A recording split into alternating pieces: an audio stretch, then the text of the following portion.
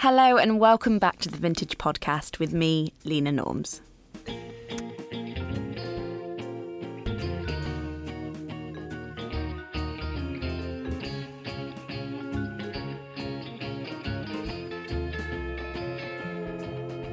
This month, the 7th of May 2018 would have marked Angela Carter's 78th birthday.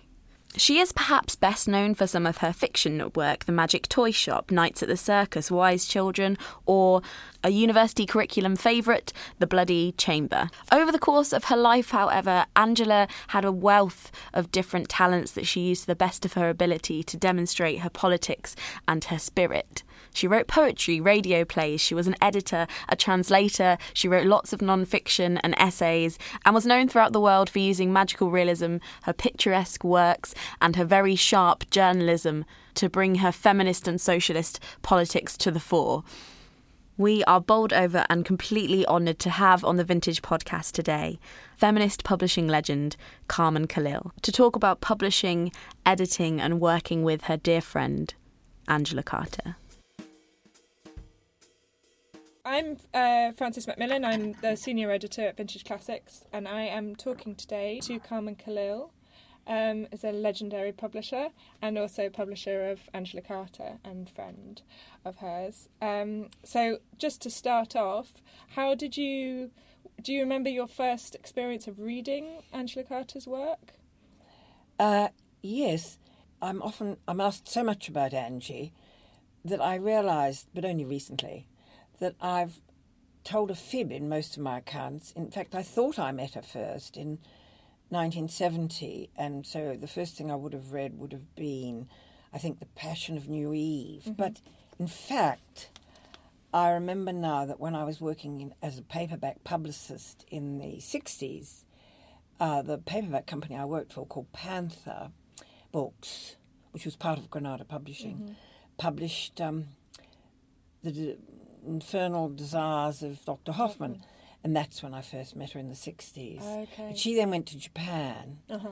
And when she came back, I met her again. And she'd left her husband, or was about to leave her husband, or asked my permission to leave her husband, one or the other. And so I think the first thing I read after that would be whatever she was publishing at the time. I think that must have been about The Magic Toy Shop, right, which in some ways is my favourite of her earlier works, yes. Do you remember, did it feel, I mean, now she still comes across as, incredibly sort of original and subversive, yes, and different, and is that how it felt at the time? Well, I don't want to sound an egomaniac, but I will. As time has gone by, and particularly recently, when people have become so interested, and I seem to spend most of my life talking about her, uh-huh. I realised that she was certainly extraordinary and weird and unconventional, but then so was I, if you see what I mean. Mm. So she didn't teach me anything in the weirdness department. Right. But I think we clocked each other as nonconformists. Yes, absolutely. Because you both kind of refused to toe a particular party line or identify with one particular movement. Yes. Like that, just those kind of rules. And I would have considered my more not for you. Yeah. No, I think she was more. I was more hopeless than she was. She was very much keyed into the political scene as well, uh-huh. whereas I've always found that a bit more. Politics. She trained me in my politics completely because I knew nothing about it until I met her. I see. But I didn't come from a British background at all, and so I wasn't. Well, she was a socialist, you see, and I knew nothing about socialism at all, except I could spell it. That was about it. But radical, I certainly wasn't. So we had all that in common. Mm. Right, and as far as your kind of professional relationship goes, when did that start? What was the first book of hers that you published? Was it when I started Virago, which was actually 1972 that I got the idea, and I formed it as a company in 1973. Mm-hmm. I knew her by that time, mm-hmm. and she wanted to write a book for me that would make money for the company, because by that time she was a little bit well known. It was 72. She was well known, and she was award winning. She'd got the yes, Award. Yes, that's right. Yeah, and original. Yeah, and so she said she'd write a book for me, and she wanted to write a book called The Sardian Woman. She took a long time to write it was because that she the wrote first it. one? Gosh. Yes, Right. The Sardian Woman. Yeah. But she actually wrote it to get Virago off the ground. You know, that was her contribution because she never had much money. I think she's made a lot more money since she died than she had when she was alive. Yeah, really. Right. That would be my guess. Yeah. So, and the Sardian Woman that was quite controversial, you know, and it sort of split people. So you were in the position of sort of, I guess, a defender. And Well, it never occurred to me to worry about it. Yeah. So I didn't worry about it, and Yeah. I don't think she did. I was somewhat amazed when people took objection to it. Yeah. But then, I suppose, if you think about it, I was very much her sort of feminist. I wasn't, what's the word? I didn't have rules. Yeah. Mm. As far as that sort of editorial relationship goes, how much do you think it is about being, you know, on their side or their defender, or, you know, that sort of thing? Yes. You've got to be in their corner. Absolutely. Yeah. Well, as you know, I was a publisher for years. Yeah. And I used to say to all the people who worked for me, we are their writers' servants. Right. We are very proud servants, but we are their servants. But did she just arrive with a manuscript that was kind Yes. of perfection, or was it collaborative kind of process? Did you? I No mean, collaboration. I know you read things straight away and you go back, you know, Yeah. with comments and work with authors. No, sort of the only nurturing. thing she couldn't do was spell. Okay. One never interfered Right. with anything that she wrote. They came straight from her. And in later years, when I was running Chatto and Windus, Jonathan Burnham was the person who edited her, and I think he would Right. say the same. He's now running HarperCollins in Yeah. America. I'm pretty sure he'd say the same. Okay. You had to correct the spelling, and I think perhaps That was it. that would be it. Right. Yeah, but certainly not the concept. How much do you think, I mean, I've read her saying that she thought she didn't get the attention and the prizes that some of her contemporaries got because she was a woman. Well, you know, she and I would both hate saying that from a persecuted point of view. Yeah, oh, absolutely. But from a factual point of view, Yeah. absolutely. And the tedium of being controlled by men with closed minds, you Yeah. see.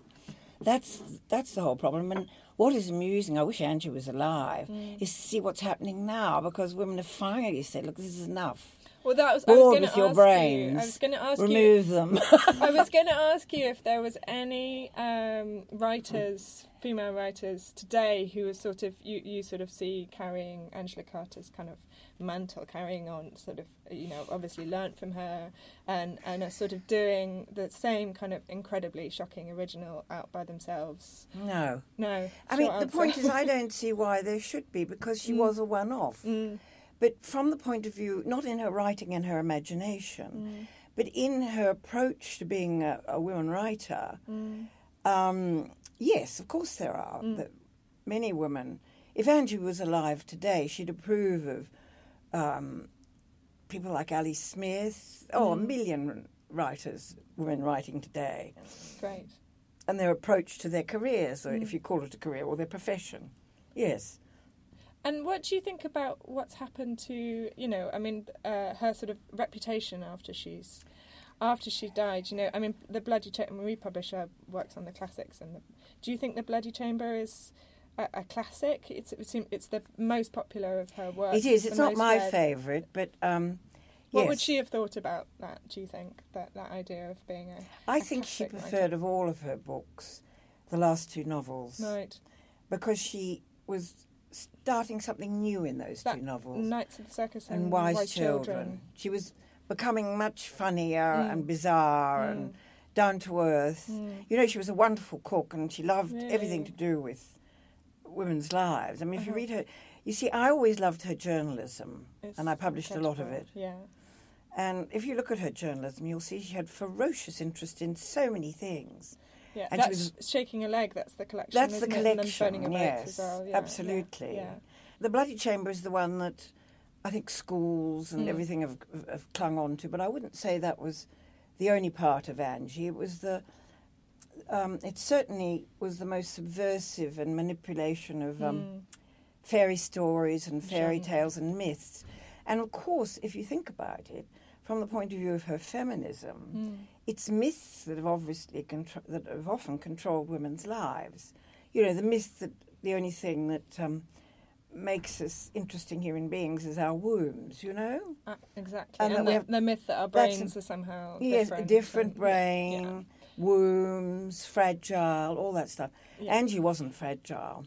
You know, there's sort of, when she died, I was reading the obituaries calling her a sorceress and a fairy queen and that kind of thing. Do you think what do you think about that sort of way, you know, she's grown to have that sort of mythic persona almost? What do you think of that? Do you think she would have shrugged that off? I think that removes her from the political person she was.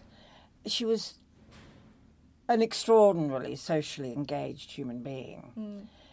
And if you think of it in the context of today, I would suggest that she was a momentum sort of person. Right.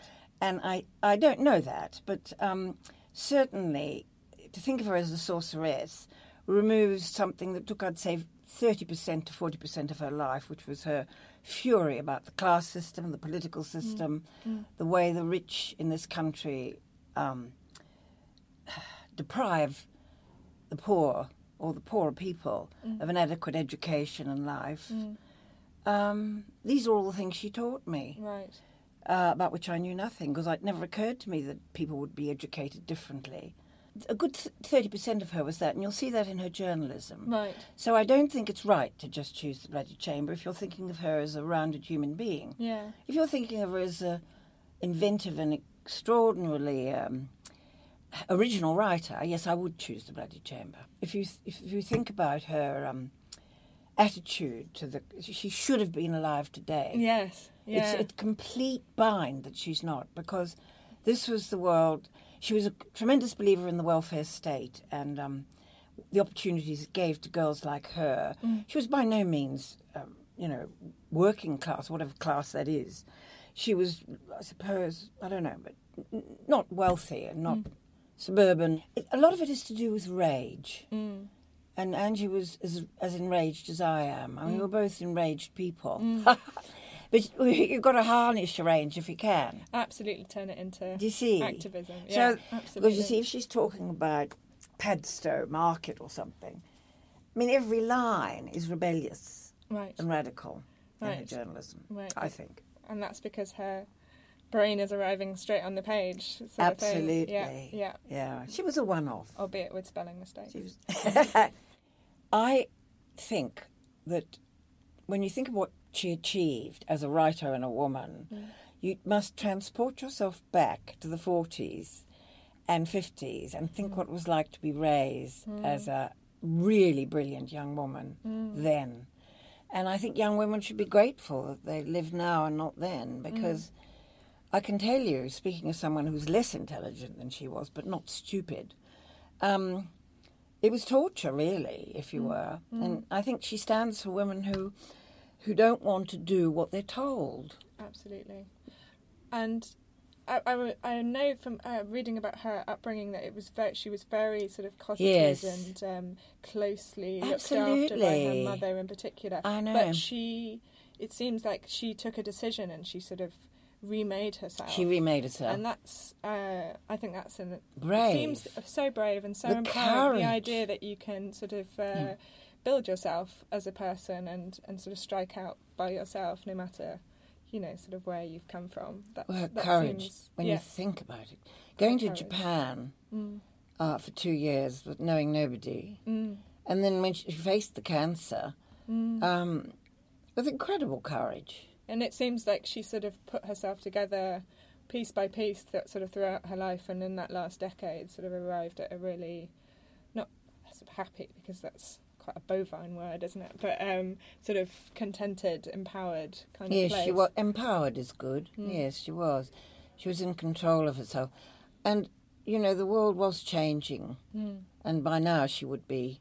Can you imagine how lauded she'd be, She'd have taken advantage of every speaking place and outlet. She wasn't a great public speaker because, she had a stutter as a child. I didn't know. No. Yeah, and so often there'd be silences. So I don't think a public speaker, but goodness me, her writing, her journalism on the world we live in now would have been worth reading. And she would be a great supporter of my anti-Brexit movement. Useful spokesperson. So I guess that's maybe the one thing It's to take from her, which maybe is unexpected, is get out and she loved speak the world. Speak loved out. the world, yes. Is there anything else that you kind of want to say, or is there any... Just that I miss her still. Absolutely. What a friend she must have been. She was. Especially, in a sort of joint endeavours. Yes, being very much sort of so. Viragos. Well, yes, and I'd love her to have seen her boy grow up and stuff like that, yes. Yeah. But never mind. We all have to put up with what we have to put up with. Yeah, of course. Thank you so much. Not That's at really all. given a great sort of insight into her thinking. Thank you. Thank you so much for listening to the Vintage podcast. Wasn't that phenomenal? Thank you so much to Carmen Khalil for coming and being her unstoppable self. We hope you'll join us this month in celebrating Angela Carter's life and work, and do let us know on Twitter what is on your Angela Carter TBR. Don't forget to subscribe wherever you listen to podcasts so you don't miss an episode. And until next time.